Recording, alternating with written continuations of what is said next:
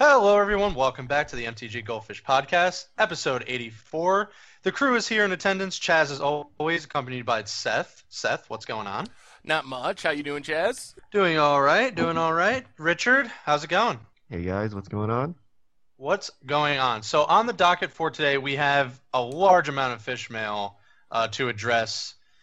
I think it was almost record breaking, but it was close. I think there was one time that we had like more than this, but it was still a lot. So we'll try to get through them as quickly and promptly as we can, and try to answer the questions as best we can. But before we get to that, there was a large GP weekend, and we wanted to discuss that and just a little bit of rotation stuff because we're starting to get some Kaladesh stuff. We got introduced to a new Planeswalker. We are going through the story of Kaladesh, and then later on this week, we get Kaladesh spoilers from PAX. So Trick on Twitter kind of highlighted the next few days.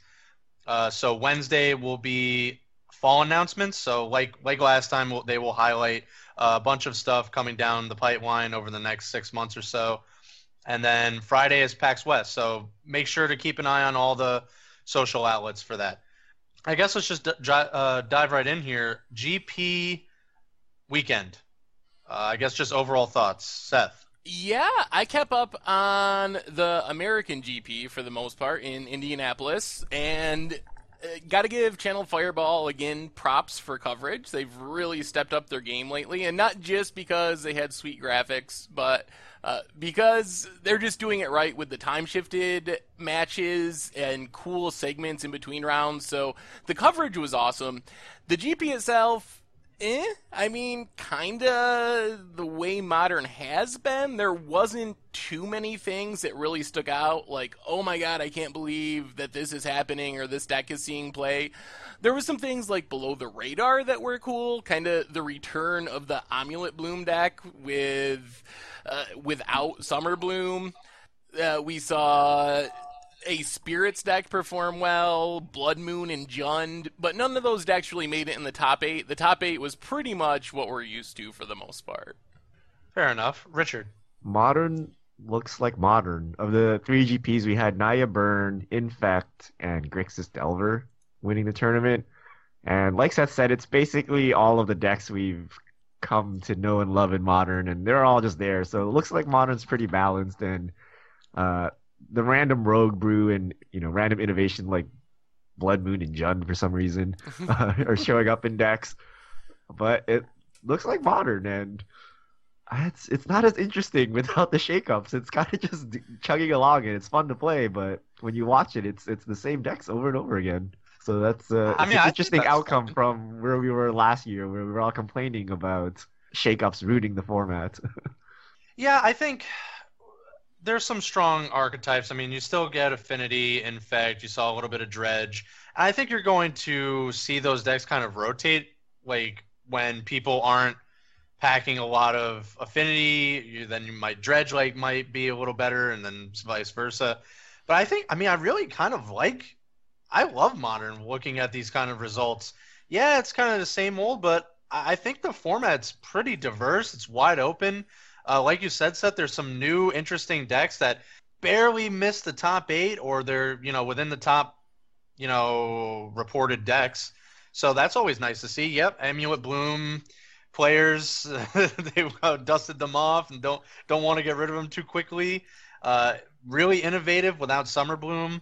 And again, I think it's just great. I love these Zoocide, or whatever we're calling this, Death Shadow Zoo lists are really interesting. I don't know if I guess they're fair enough. I don't know. LSV posted a poll, so I don't know if Death Shadows are really a fair card, but I kind of like this. Leo, Guangzhou, I guess I'm butchering that, and Indianapolis, still fairly diverse. I mean, and I love Calvin Chu's list. The Nightfall list was awesome to watch. So here's the thing. It is diverse. There's not really any doubt about that. Frank Karsten's posted this combined metagame breakdown, and nothing's above 10%. There, in that sense, it is diverse. But if you take a more meta look at the format, you're still missing a pillar. You got aggro, you got in various levels of fair and unfairness. You got like the combo-y aggro, infect decks and burn decks. You got tribal aggro like affinity and zoo, or maybe not even tribal, but creature aggro. Then you have the mid-range slash combo decks, some of the Malira decks and Jund. And then you have the just straight up unfair decks like Dredge and Ad Nauseam. But Control still really isn't doing that well in the format. Like, if you broke down by more like archetype, I guess, than the specific deck, and took a more meta perspective, Control is a tiny, tiny fraction of the format behind various unfair decks, aggro decks, and mid-range decks. So that's the part that's kind of disappointing to me. Apparently, Ancestral Visions just wasn't enough to really push blue / control decks into the top tier of the format. Well, Fair just enough. a month ago, Jeskai Nahiri was the boogeyman, right? And everyone's like, Right. "Oh my God, this card's so overpowered." And according to Frank Carson's list, it's about 5%, 4%. And then you have stuff like Bring to Light Scapeshift, basically a control deck. The old Scapeshift decks, blue white control. So control decks are there, but probably under 10% of the format if you combine them all. Maybe 7, 8%. So why control when you can just play a 1-mana 13/13 Death Shadow and go to town, right? Right. I mean, I understand like there probably could still be a little bit more help for the traditional control list in modern, but I mean, I don't really think there's anything to pick apart here. Like you said, I mean, even taking a meta perspective, there's still a good amount of representation for all the different archetypes. Probably, yeah. Again, just to reiterate, control needs some help, but I mean, Jund is pretty much a control list, and I would call that a pillar. Whoa. You calling Jund a control deck? I mean, what is it Chance. really doing? It's a mid-range deck. I mean, It is come the on. quintessential mid-range deck. With all the aggro out there right now, like I would consider it a control list right now. Your best line is still turn 1 Thoughtseize, turn 2 Tarmogoyf. It's a classic mid-range strategy.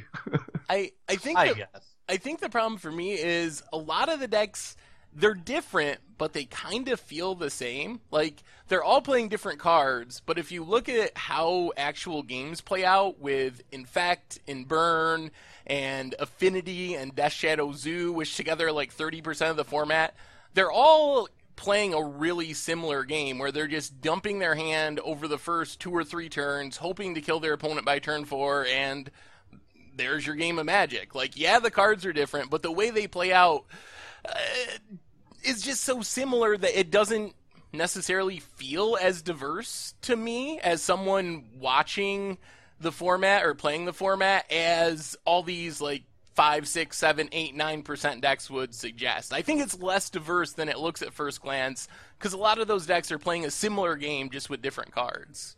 I don't know. I disagree with that. If you look at Legacy, players play their cards in the first 3 turns and then someone's dead. Like, Right. yeah, right. Like that's what happens when your format is Yep. full of high-powered cards, right? But I think getting killed by Affinity is very different than getting killed by Infect. Like when you sit down and play the match, even though both times you're dying on turn 3, the way you play against the decks is pretty different. So in that regards, I think the decks are actually very different. Where I think criticism can be had is this GP could have taken place 6 months ago and it would have looked the same. For, as a player, it's great. You don't have to buy new decks. That's the whole appeal of Modern. But from a viewing experience, I'm watching Jund play again. And yeah, now they have Blood Moons. Now they have Grim players. But it's still Jund. And that's good if you're a Spike trying to like learn the game and trying to maximize, your viewing of Jund. But as a casual watcher, it's like, it's a Tarmogoyf killing stuff again. It's the same stuff. So Right, but- I see the hard spot that Wizards is in between keeping the format dynamic, but also not changing it so often such that it's basically standard. Yeah, and that's kind of a good happy medium of where it is now. I mean, almost any card game can get to that point, especially when it's, I guess, in a good spot. I mean, watch Hearthstone. How many Control Warriors are you going to watch after a while? How many Warlock Zoo lists are you going to watch like after a while? It's like it's all the same stuff. I mean, that's not necessarily a bad thing. So let me ask you this then. We've had a few months now, like more than half a year since the banning of Splinter Twin, and we got through the Eldrazi dominance, which kind of made things hard to look at. But if you look at this format now, it is literally the same exact format as before they banned Twin. Same exact decks, minus the Eldrazi deck. But if you looked at the top 10 decks, they're essentially exactly the same. So what was the point? Like, what did we get out of that? Like, Twin would just be another 9% deck that was competing with Affinity and Jund and Infect and Burn, just like it always was. So why? I mean, I kind of agree with you. I would think it could be a good candidate to come off again, especially if right now it's fairly diverse. You're absolutely right. I don't think it can be like a dominating percentage of, the metagame. I think it would be one of those, 7-8% deck lists that are strong, but they don't take over the format. I would like to see Twin back. I don't see a reason for it to be gone right now. Yeah, I think Wizards made a mistake. Their argument of, well, if you have this turn 4 kill deck, you're going to limit all of these decks that want to play a longer game. So they remove Twin, but there happens to be another 5-6 decks in Modern that will kill you by turn 4 anyway. Right. Like Affinity's been there since the beginning, right? Infect has always been a thing. So these decks just take its place. You can't just sit around and durdle. You need to either win the game or interact before turn 4, which is basically the same game plan versus Splinter Twin. So, yeah, nothing happened. We were at the exact same spot. Right, and I guess where I was going with John, not necessarily it's a control deck, but I love the deck's versatility that it can play so many different roles. So it's kind of almost, it's like, here's like a deck that you could consider a control list just because there's nothing else. I mean, what other deck is doing what Jun's doing? The fact that your 3-color deck is playing Blood Moons is telling you how versatile it is. Right, exactly. Seth, you made the comment there's no pillar of the format right now. I mean, I would still call it Jund. I mean, it can do so many different things. It can play control, play mid-range. Now with it's packing 4 Grim Flayers. It can play the aggro game. So it's like it's such a versatile list. But that's exactly what we call mid-range decks. It's like it's not super good at aggro and it's not super good at control. It's like right in the middle, and you can tune it either way. I mean, whereas control is just all-out control, right? Whereas you can't really do that in Modern because there's just too many different things. If you tune your deck list to beat Affinity, or let's say Infect, then when someone plays a Thought-Knot Seer and a Reality Smasher, you die because you can't deal with it, right? Or if you want to play Rats, then they play Melira combo and just combo you out. So the problem with control is there's just no good catch-alls right now, and it's too hard for the metagame, with the diverse metagame, to build a control deck. So, what are you guys' thoughts on Dredge? Kind of, it been the hot deck on the SCG circuit the last couple weeks, and it showed up. It's in the maybe 10th-ish place on the metagame breakdown, like 3-point-something%, but no top 8s, not even that many lists in like the top 32s. So are people just figuring out to pack sideboard hate? Is it not as good as people thought? Do you have any thoughts on Dredge this weekend? No, the deck's still good. It's just people were actually prepared this time.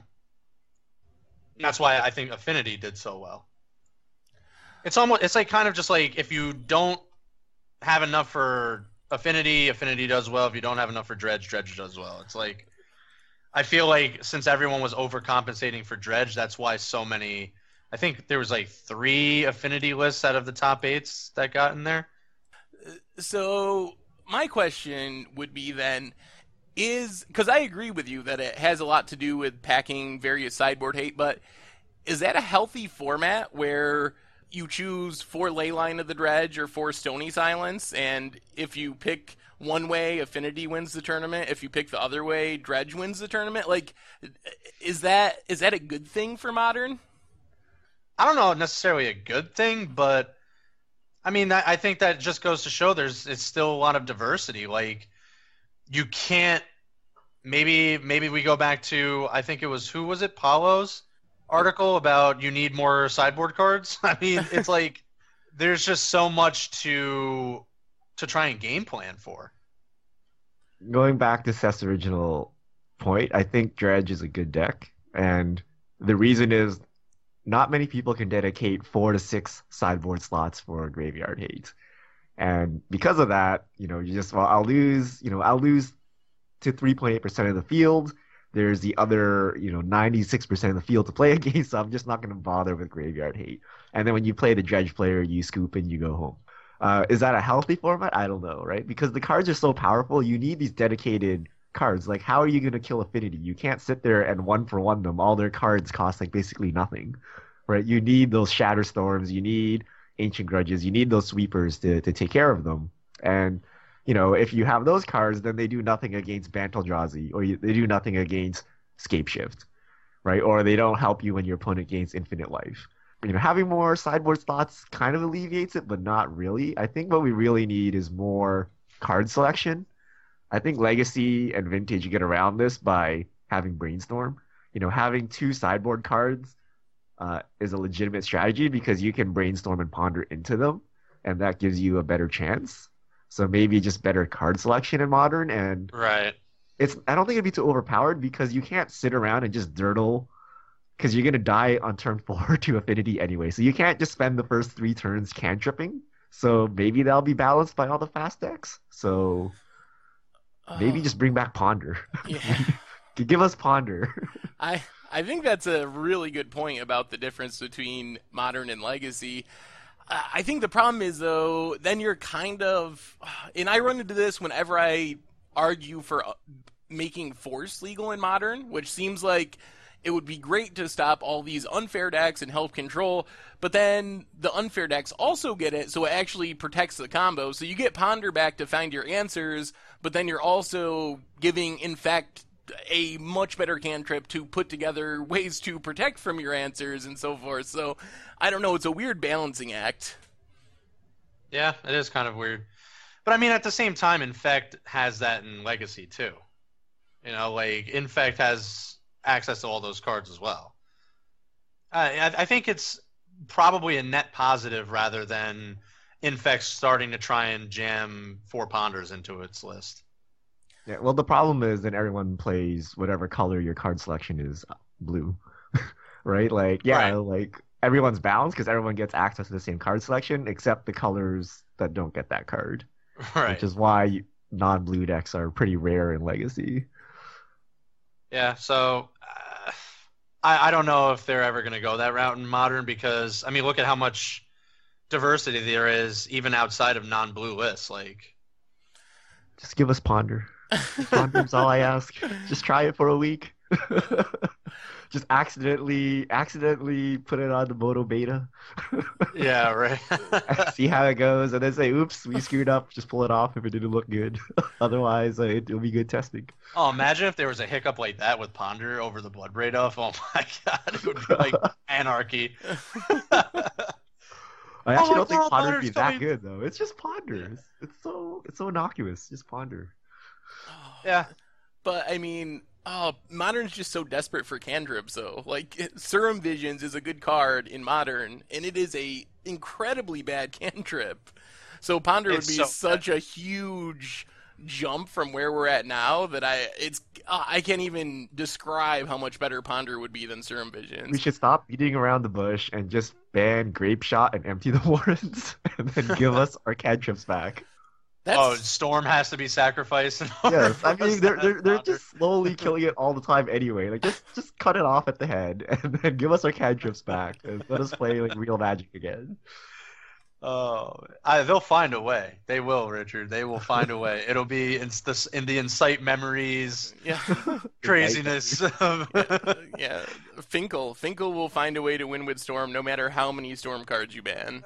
There could be no cards with the Storm mechanic in the format, and he would somehow storm off. Well, that was basically Seasons Past, right? Right. Yeah, essentially, yeah. Exactly, yeah. No, but it is. I do like. I'm really happy with the results of all 3 of these GPs. I think Modern's in a really good spot, despite the little indiscrepancies. But it was fun to watch, and I hope some of these lists, these offbeat like the Thing Ascension list, Nightfall, the Amulet of Vigor list that you highlighted, Seth. I hope these can continue on to be successful from here.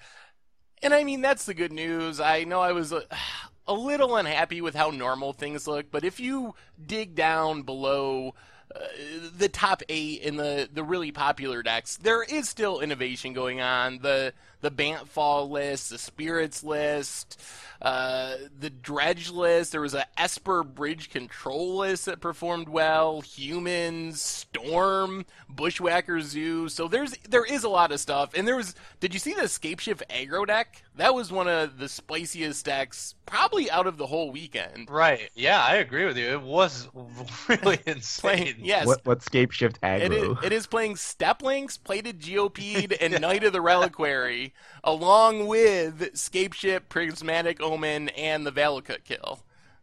Yeah.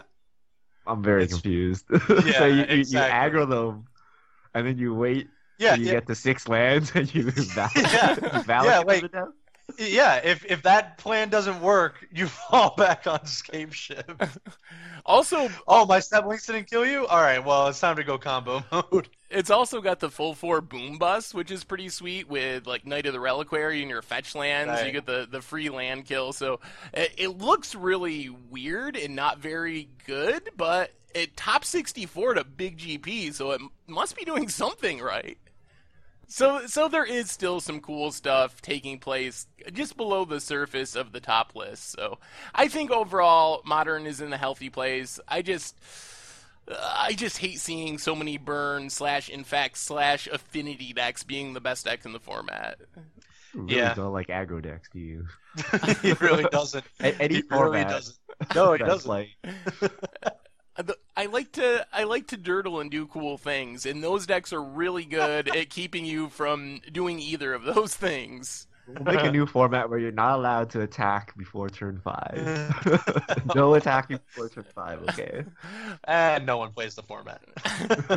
I'm just going to start every list with 4 Ghostly Prisons. Now that they're cheaper from being reprinted in Conspiracy 2, I can do that for budget Magic, so every deck, 4 Ghostly Prisons, and we'll go forward from there. Fair enough. Okay, so I guess this is a good segue point into, getting out of Modern. There's a lot of, obvious hype coming from Kaladesh. We get to see Kaladesh previews later on this week. So I think this is a good time to talk about just what you should be doing to try and prepare yourself for that. I know we've hinted at and talked about it here and there over the last few casts, over the last month or so, even before that. I mean, we like to talk about it early as we can to try and give people a chance. So we're going to be assuming that everyone is getting rid of the stuff that is going to be rotating here fairly quickly. I mean, it's going to be September. There's not a lot of time. I mean, end of September is pre-release already. So you're getting rid of that and basically keeping Battle for Zendikar and Shadows over Innistrad stuff. So more specifically, I think if you're going to need cards out of Oath of the Gatewatch and subsequently Eldritch Moon, so the second set of both the blocks, especially Eldritch Moon because it was kind of sandwiched in between Eternal Masters and Conspiracy, it just kind of feels like you're going to need those cards very soon, and the time for that is going to be coming to a close very quickly because no one's going to be opening it anymore. Well, we should actually mention what's rotating out. Right. Which is So Magic Origins and Dragons, Yeah. which are, your Origin Flipwalkers, your Dragon Lords, and Collected Company. Those are the important cards from those pretty sets. much, yeah. Travolka's Command, stuff like Languish is a huge one as well. I think if you're going to keep anything at that point, it's probably just like Jace Vryn's Prodigy. And if I had a choice between getting rid of Collected Company, I might as well just keep that too because they do have outside of standard appeal, like specifically in Modern. So I might as well just keep those. My only concern with Collected Company is that supplemental product printing, so the supply True. is Okay. somewhat high. I think you're still right, but I have a little catch, and I'm kind of wondering how that's going to play into things. Likely it'll maintain its value, but I think it'll slow its growth just because there's more copies in the market. So I wouldn't expect it to really increase super fast just because of that. Right. Yeah, I mean, we talked about just specific cards. I personally like anything that you may need out of Oath of the Gatewatch and Eldritch Moon. I mean, I have a couple of particular things in mind, but I wanted to hand it off to you first, Seth. Well, first off, this is going to be Maybe. We don't know Kaladesh yet, so we have no idea Right. how much it's going to shake up the format. Is it high powered? Is it low powered? We just don't know yet. So that's the big caveat there. As far as what we have left, though, I don't expect very many decks to be crushed. Like, if you look at the decks, there's not really that many Magic Origins and Dragons cards that are key pieces to decks. Yes, you lose Languish. We'll see what kind of Wrath we get in Kaladesh.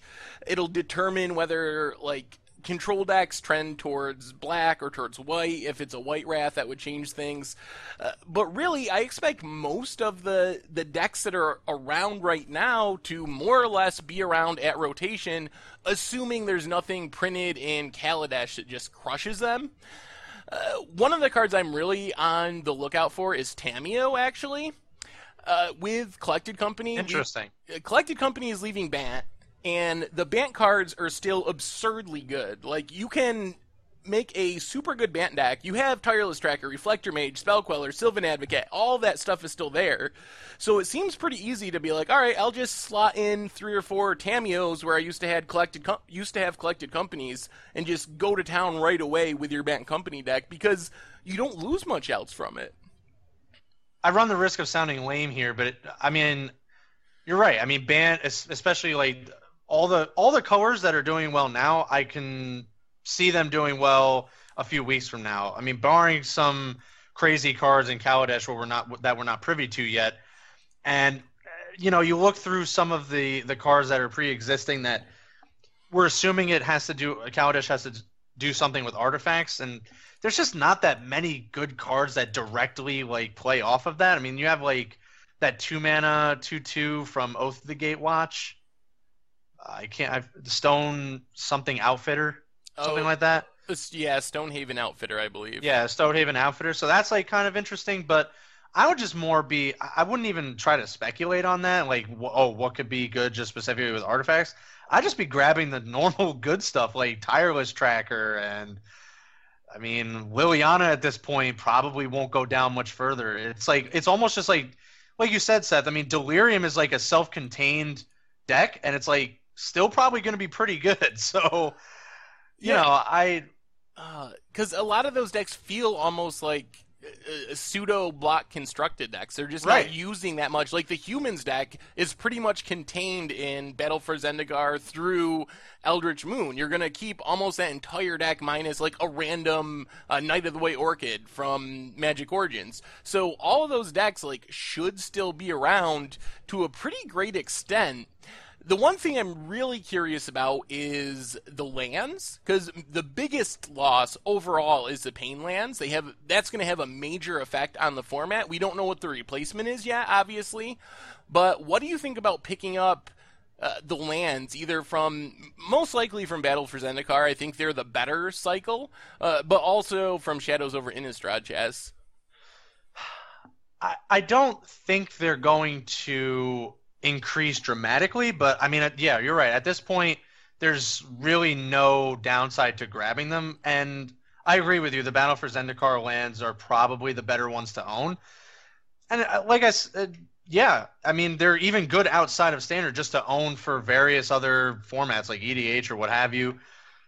I mean, at this point, you're going to need them for Standard, and while I don't see them like drastically spiking, they're probably not going to be trending upward. Yeah, I would agree with that. I don't think they're going to be $10 or $15 or anything, but I think that they are likely in for an increase in play. Depending on what we get, if we get some absurd cycle in Kaladesh that just trumps both of the cycles we already have, that would change things. Another thing that's worth keeping in mind is the Eldrazi. Is this the end of Eldrazi in Standard? Like, Eldrazi have maintained decent value because they're popular in Standard, even after the banning in Modern, and they're still around in Modern. But losing the Pain lands is a pretty big deal. It's going to be hard to be like 2 or 3 color Eldrazi without having the Pain lands as tri-lands to cast colored spells and colorless spells. Yeah, I think that is kind of a loss to those archetypes. Now, again, we don't know what's in Kaladesh. Maybe there's some sort of lands that produce colorless. But I think there's still enough remaining. I mean, don't you have... I mean, if we're looking at specifically Eldrazi, There's still like the corrupted crossroads and like all those lands, right? I mean, there's a lot of colorless lands, but I think it's going to be hard to be like, oh, I'm a 3-color deck that's casting Thought Knot Seer. You're gonna be more like mono red Eldrazi, or maybe the red blue Eldrazi, even though it sucks to lose the dual land Shivan Reef. But I think you're going to be restricted to playing those cards in much fewer decks, unless there's a dual land cycle that also taps for colorless. Like if they reprint the filter lands, then everything can continue as normal. But if we get just a true dual cycle that doesn't tap for colorless, I think that cards like Thought Knot Seer and Reality Smasher are kind of in for a downturn, because it's really easy right now. You see like mono white or Boros control-ish decks that have 4 Thought Knots, 4 Reality Smashers as their sideboard plan. And I don't know if you can do that as easily once you lose those dual lands. Right, yeah. So the multiple color lists of those, like the Eldrazi centered lists, are probably done. But I mean, I still think like a mono red, like you said, like a mono red or, you know, what have you, mono white, like Eldrazi list could probably still hang on. I mean, you do have lands that tap for colorless. And I mean, you got that colorless Eldrazi deck that some people play, but there are plenty of lands that literally tap for colorless mana, but none of them give you the ability to really cast colored things as well. So I guess it'll be interesting to see how it turns out. And of course, it all depends on, I'm sure there'll be a land cycle in Kaladesh. The question is, what does that land cycle look like? Absolutely, yeah. Yeah, I mean, I agree with you. So, I mean, other than that, I would just look at what's good currently, because I don't see that not suddenly being good in a couple weeks. Like, obviously, Kaladesh could have an impact, but it's not going to be enough of an impact, I think, to move, like, Delirium out of its, you know, its place in Standard. I don't think there's going to be enough of a strong like self-contained decks out of Kaladesh to like muscle their like Delirium or just straight up Bant or any of these other decks like out of their spots in Standard. I think they're all going to still be very good lists. Yeah, I agree with you. That's my take as well. I think this is going to be one of the less impactful rotations we've had in a while, just because a lot of the rotating cards aren't heavily played. It's not like Esper Dragons is the best deck in the format anymore, and it's losing all of its key cards. Like, the sets that are rotating have, like, a card here or there that sees play, but the majority of Standard is made up from non-rotating cards, and it takes a really dominant archetype to be able to be a Tier 1 Standard list from just one set. Like, we'll have to be waiting, most likely, for Aether Revolt to get 2 sets worth of Kaladesh for a lot of archetypes to really get enough to compete with the top decks in the format. Plus, a lot of the best decks are just 3-color good stuff. Bant Company's essentially 3-color good stuff. White-Black Control is a good stuff deck. So it's if there are good cards from Kaladesh in those colors, you can just slot them in. So one more final point before we head on to Fishmail. Are you excited? Because at this point, with Dragons and Magic Origins rotating, we will finally be in the full swing of the 2-set blocks. I'm personally excited to see how it affects not only just the format in general, like just Standard, but how like prices move to kind of accommodate that. Like now that we're going to be fully into that swing.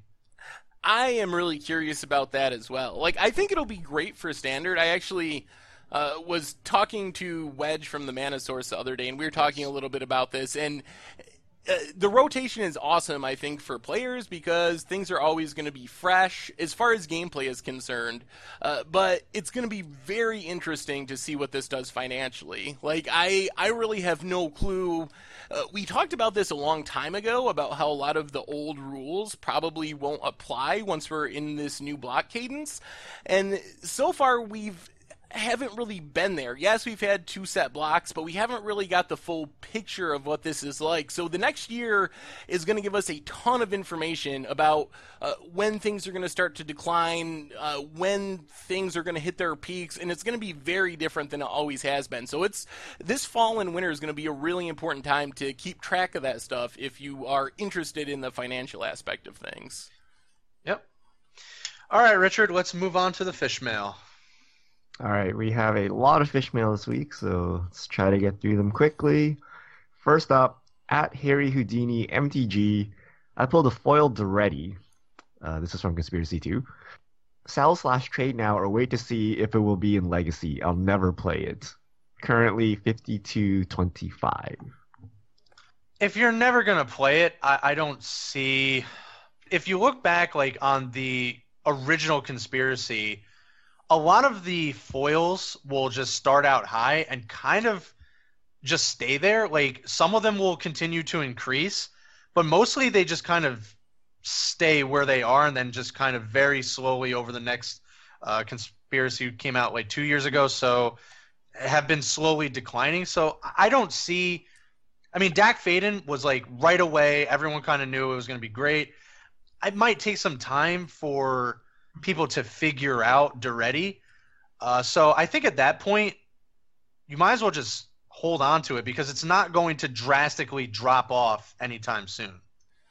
I don't have a lot of faith in the new Conspiracy foils, really. The old ones were way more expensive than they should be, but I think the set's going to be opened a lot more, and I think that the foils are currently overpriced because the vendors who set the prices looked at original Conspiracy and were like, well, we're going to make sure we cost these pretty aggressively, and I expect to see them trend down much more than the original ones did because I think the hype and the amount of product open is going to be significantly higher than it was the first time around. Next from Gosu Gelber-Sack. Hey crew, can you talk about foil spreads and its implications? Larger spread means eternal playable, right? When to buy? You really kind of have to identify what's an eternal playable card pretty quickly before, the rest of the overall Magic community. Because, like, again, foils, we talked about this, Seth, of, just foils in general. Those are going to be extremely high, all like just starting off, and probably will never look back. But when you talk about foil spreads, vendors don't really offer very aggressive buy lists in general on foils. So just because it has a high spread doesn't mean necessarily it's an eternal playable. I mean, a big spread, or actually multiplier, I'm assuming you're referring to the multiplier. Yeah. Like how much more a foil is than a non-foil. And typically that's true if cards that are worth way more in foil than non-foil are typically commander/eternal playable, but it's not 100% the case. So when you see a really big spread, it's worth investigating and kind of digging deeper, but I wouldn't use that as just a hard and fast rule of anything. Like everything with MTG Finance, use it as something that helps you realize you should investigate more and research something rather than like, oh, this has a huge spread, I'm going to buy it. So I think that's the right thing to do because it often means that, but not necessarily every time. All right, and our last foil conspiracy question. Chris Keeler, open to foil Leovold and foil Inquisition of Kozilek. Should I sell, trade, or wait? I'm biased on Leovold. I'd say hold it. I love that card, but I could see that it's a tad bit overpriced right now. But again, I kind of have a little bit of a different opinion than Seth. I do understand it's going to be opened a lot. But just like foil conspiracy stuff, especially there weren't as many legitimate like EDH commanders in the original conspiracy. Like if you look back, it's pretty much just like Muzio and what was the other one? Yeah, Marchesa.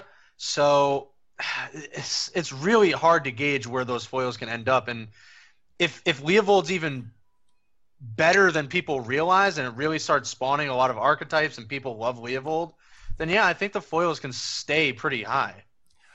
Yeah, I'm still gonna lean towards selling more so on Inquisition, which I think Yeah, I can agree with that. if people want premium versions of Inquisition, I think they're going to splurge and get ones that look better than the conspiracy ones. Because I just think a lot of people dislike the art. Leovold, I can see an argument for holding just because there's a chance it's like one of the top five commanders. Like when we look back 6 months from now, like a lot of people are potentially going to be playing it, which would do good things for the foil price. All right, I lied. There's another there's another conspiracy question, but this one on the other side from at Cam Turner. I have a multiplayer cube. I want all the conspiracy monarchs and draft matters cards in foil. Buy in the first month or wait? These foils, I think you can hold off on. Absolutely. I mean, if you look back at the other conspiracies, and the draft matters cards, the foils were really overpriced, kind of like they are now, but they dropped off drastically. I mean, I would wait on these specific foils.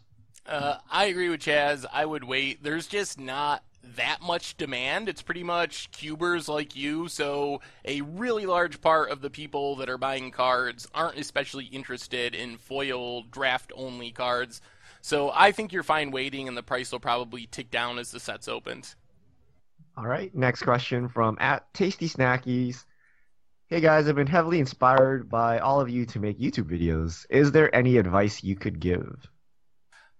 Yeah, I would say I think a couple of big things are just to do it, and even more importantly, do it consistently. I think one of the best things that we've done with the Goldfish YouTube channel is have a set schedule. And even if you don't have a certain series on this day and a certain series on that day, try to keep a regular schedule so people get in the habit. Like, people will start tweeting and emailing me if Monday night goes past and there's no Budget Magic. Like, it's an hour late. They're like, where is it? So you want to create this kind of normalcy when people can expect your content to be out, because it keeps them coming back and watching it. So just keep doing it and be consistent. I would try, even if you're doing the same thing, and it's only once a week, try to keep a regular schedule so people know when to expect more content from you. All right, from at Graylon W. What is the price point to buy into competitive standard on Moto? Not each deck, but mana base, multiple deck staples, etc. It's not really that bad. I think you could buy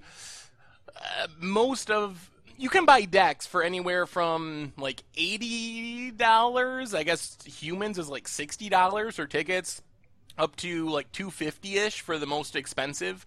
But I think if you're going to invest, oh man, $400-ish, maybe $500, you would have pretty much everything you needed. And if you're willing to wait on, like, Liliana is very expensive, certain cards like that, I think you could do it for even cheaper. The lands themselves are relatively inexpensive, and most of the non-mythic staples are much cheaper than in paper. So if you can get those and then just get the mythics you need for your specific deck, like Liliana, Gideon, stuff like that, I think that would be the way to go forward, and probably a few $100s if you did it that way. Yeah, we actually have some of this data on the site. So the average standard price is about 200 to 300 ticks. So depending on what your definition of having broad coverage is, probably about 2x a deck would get you enough. One of every mythic and rare that's standard legal would cost you 440 tickets right now. So playset would be, 1,600, which would be basically every rare and mythic. So that's a maximum, but a lot of these cards aren't used. So my guess would be probably 2 to 3 standard decks will give you enough coverage for the entire format. So probably around the 500 ticks mark would be my guess as well. And one last thing, be aware as well that it's super easy to sell a deck and get a new one for little loss. So you don't necessarily have to own everything all at once, because the spreads are so low, it's really easy to switch decks on Magic Online, way easier than in paper. All right, next question from Devilbug. Do buy list spikes happen before price spikes? Looking at Beta Lightning Bolt, the buy list spike is happening before the price spike. And is that indicative of anything for this beta lightning bolt?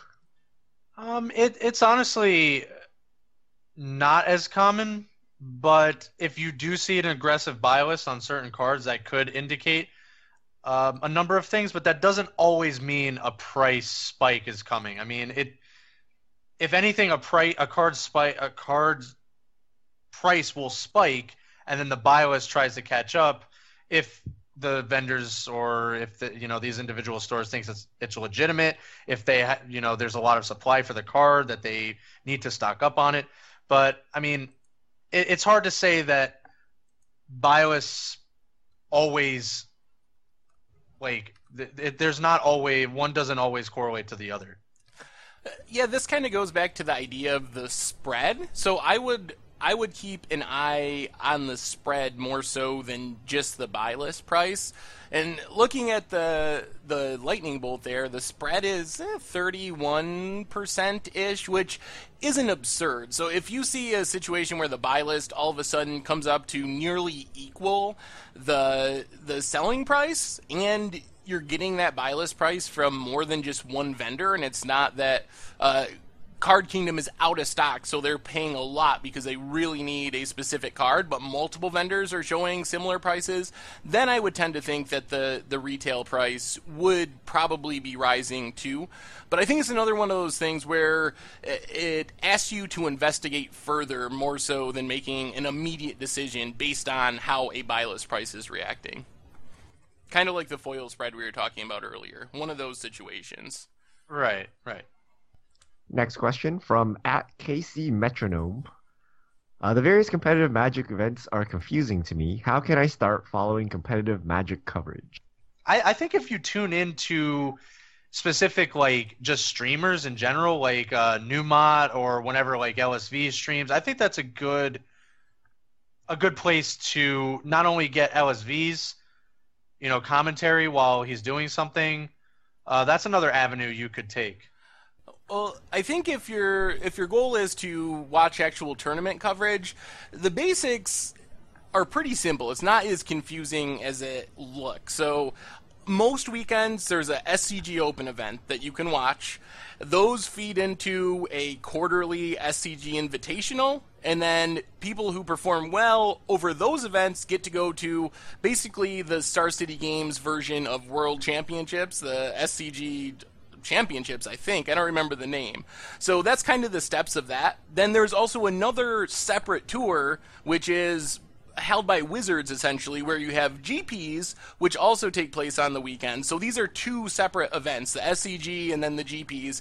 The GPs feed into the Pro Tours, which happen quarterly, and then the Pro Tours and all these other events feed into the World Championships that have once a year. So those are kind of the two main tournament scenes that are happening right now. So if you keep that in mind, it's actually not too confusing. The GPs and Opens are kind of the lower level events that are open to everyone. Then the Pro Tours and Invitationals are the invite-only events, and then the Worlds are only for a very small group and only happen once a year. Yeah, if you head over to mtgcoverage.com, all the VODs of the past events are there, and they're posted after the weekend tournament ends. So you can actually go in and then skip to the decks you want to see, or you can see what the event actually is before sitting down and committing, to the 8-hour stream. So you can skip around and use that site to do that as well. Next question from @KG Baxter. Back to Conspiracy 2 foils. KG Baxter has a foil alternate art Kaya. Any idea what this is actually worth? Retailers have it at 120, but that seems high. Internet is all over the place on this card. I've never pulled any cards worth this much money. What should I do? How should I sell it? If you can get 100 for it, I mean, I know I've heard some, secondhand reports of people or vendors at GP Indy that were buying up the foil, like the alternate art is just the foil of the card for 100. So I think if vendors were scooping them up for 100, I think you're in a pretty good spot if you can get rid of them for that. This is a tough one, too, because this kind of seems like one that can keep just because of the alternate foil. So I don't know if holding is, maybe something to think about. because they're not going to decrease drastically anytime soon. Yeah, and it's not an alternate foil, even though everyone's calling it. It's Yeah. actually the foil version Right. of this card, and the art just happens to be different. Yep. But it's the same rarity as any other foil mythic.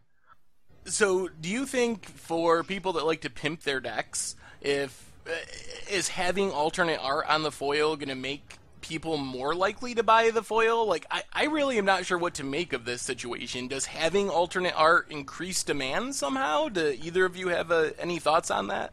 For people that are going to pimp their decks, this is your only option. Like, there's no different foil, so you're going to get this. So the question is, for the regular person who wouldn't normally pimp their deck, would having a different art Kaya in foil be enough? And given the price, I don't think so. Yeah. Right? Like, I think if you're willing to spend that much anyway, you're pretty dedicated to pimping your deck, and in which case it doesn't matter. But I don't know that you would pay this much extra just to have, a little, extra ghostly form on her. So I don't think it really means much. It's just a cool little Easter egg or something they threw in there for us. So that's my opinion on it.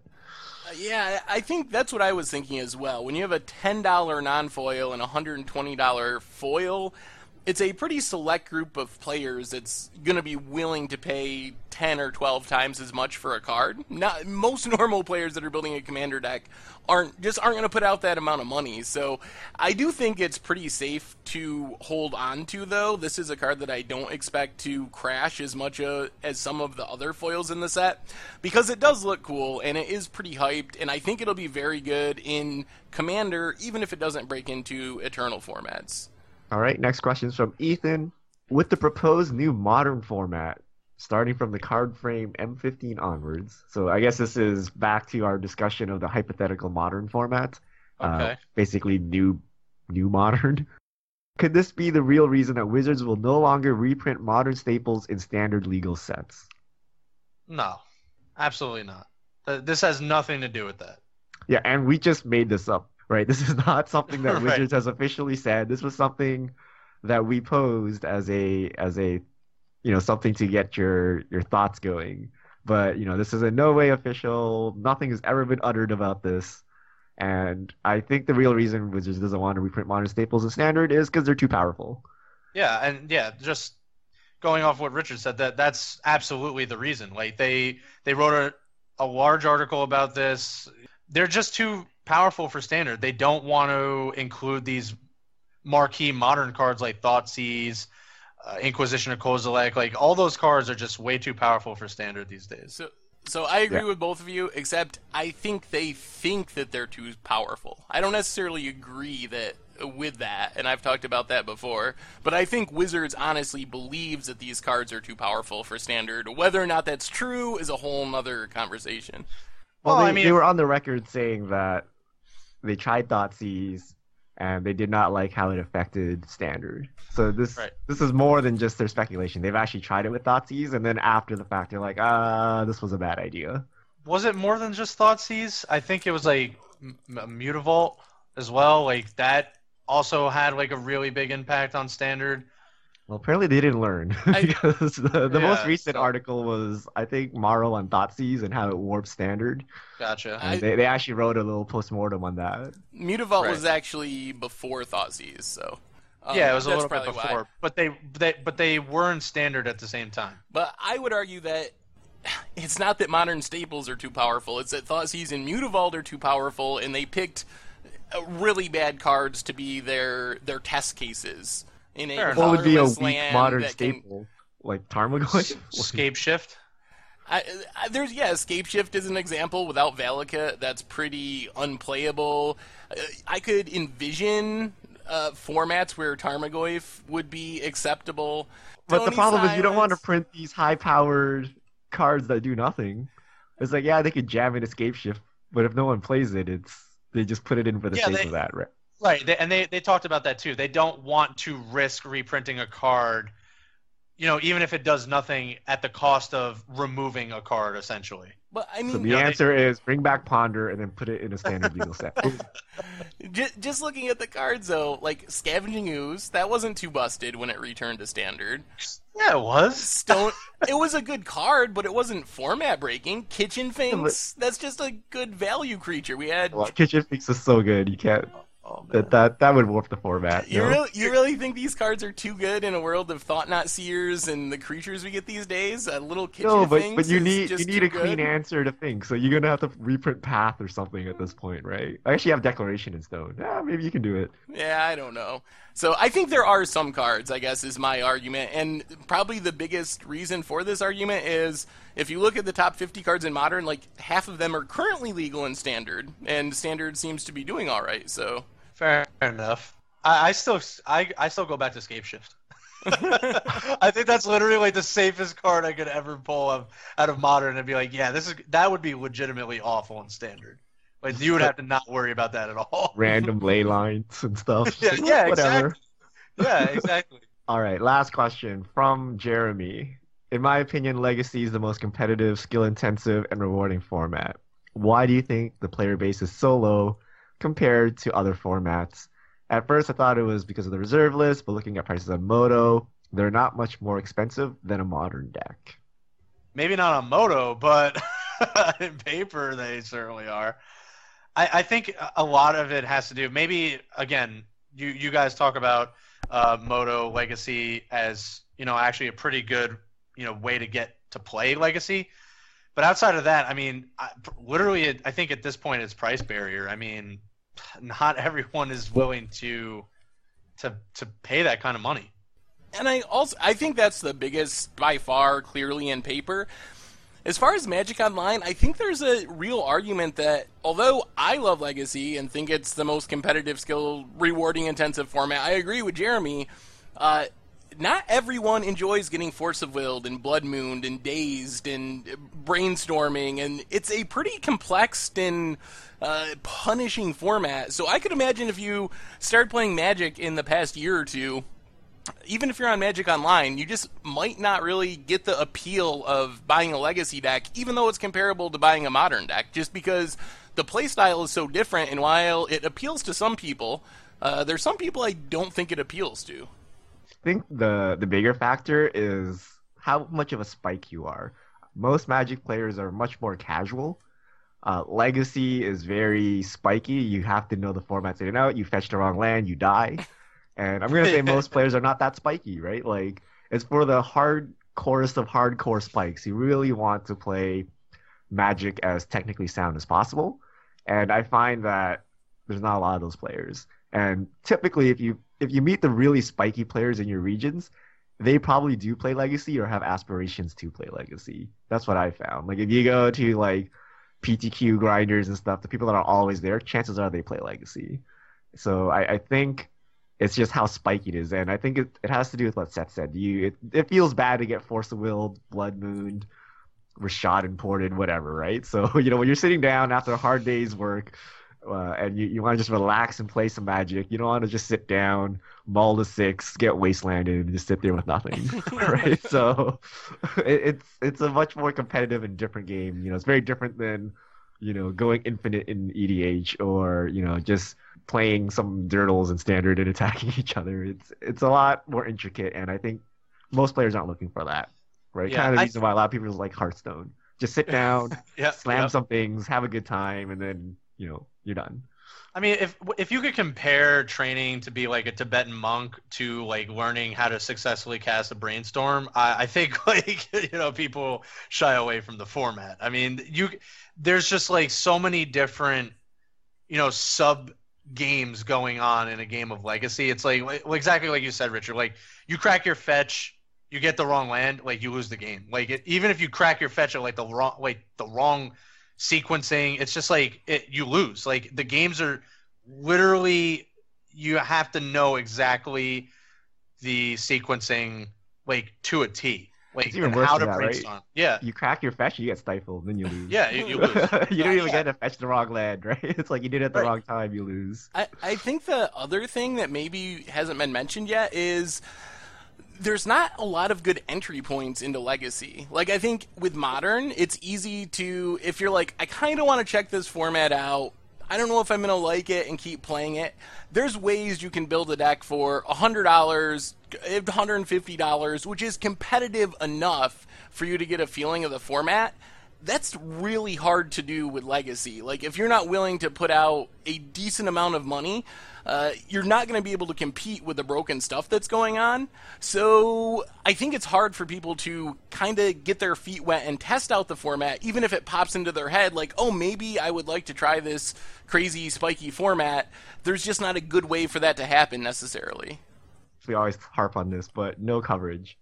The reason Right. I started playing Legacy was I liked watching people try to play brainstorms into standstills and stuff like that. I'm like, oh, this is pretty cool. This is totally different from standard.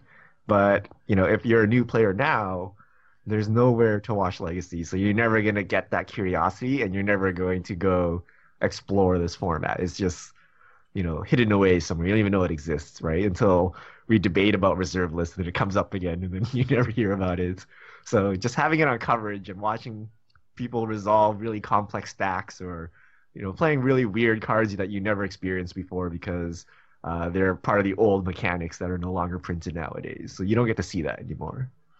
All right, that's all our fish mail for this week. Awesome. Yeah, thanks everyone for sending those in. Those were really good. A lot to talk about next week. Again, just announcement day on Wednesday, Kaladesh previews on Friday. So, keep track of that over the social outlets. And yeah, gentlemen, we will do this again next week. And this is going to be the MTG Goldfish crew signing out.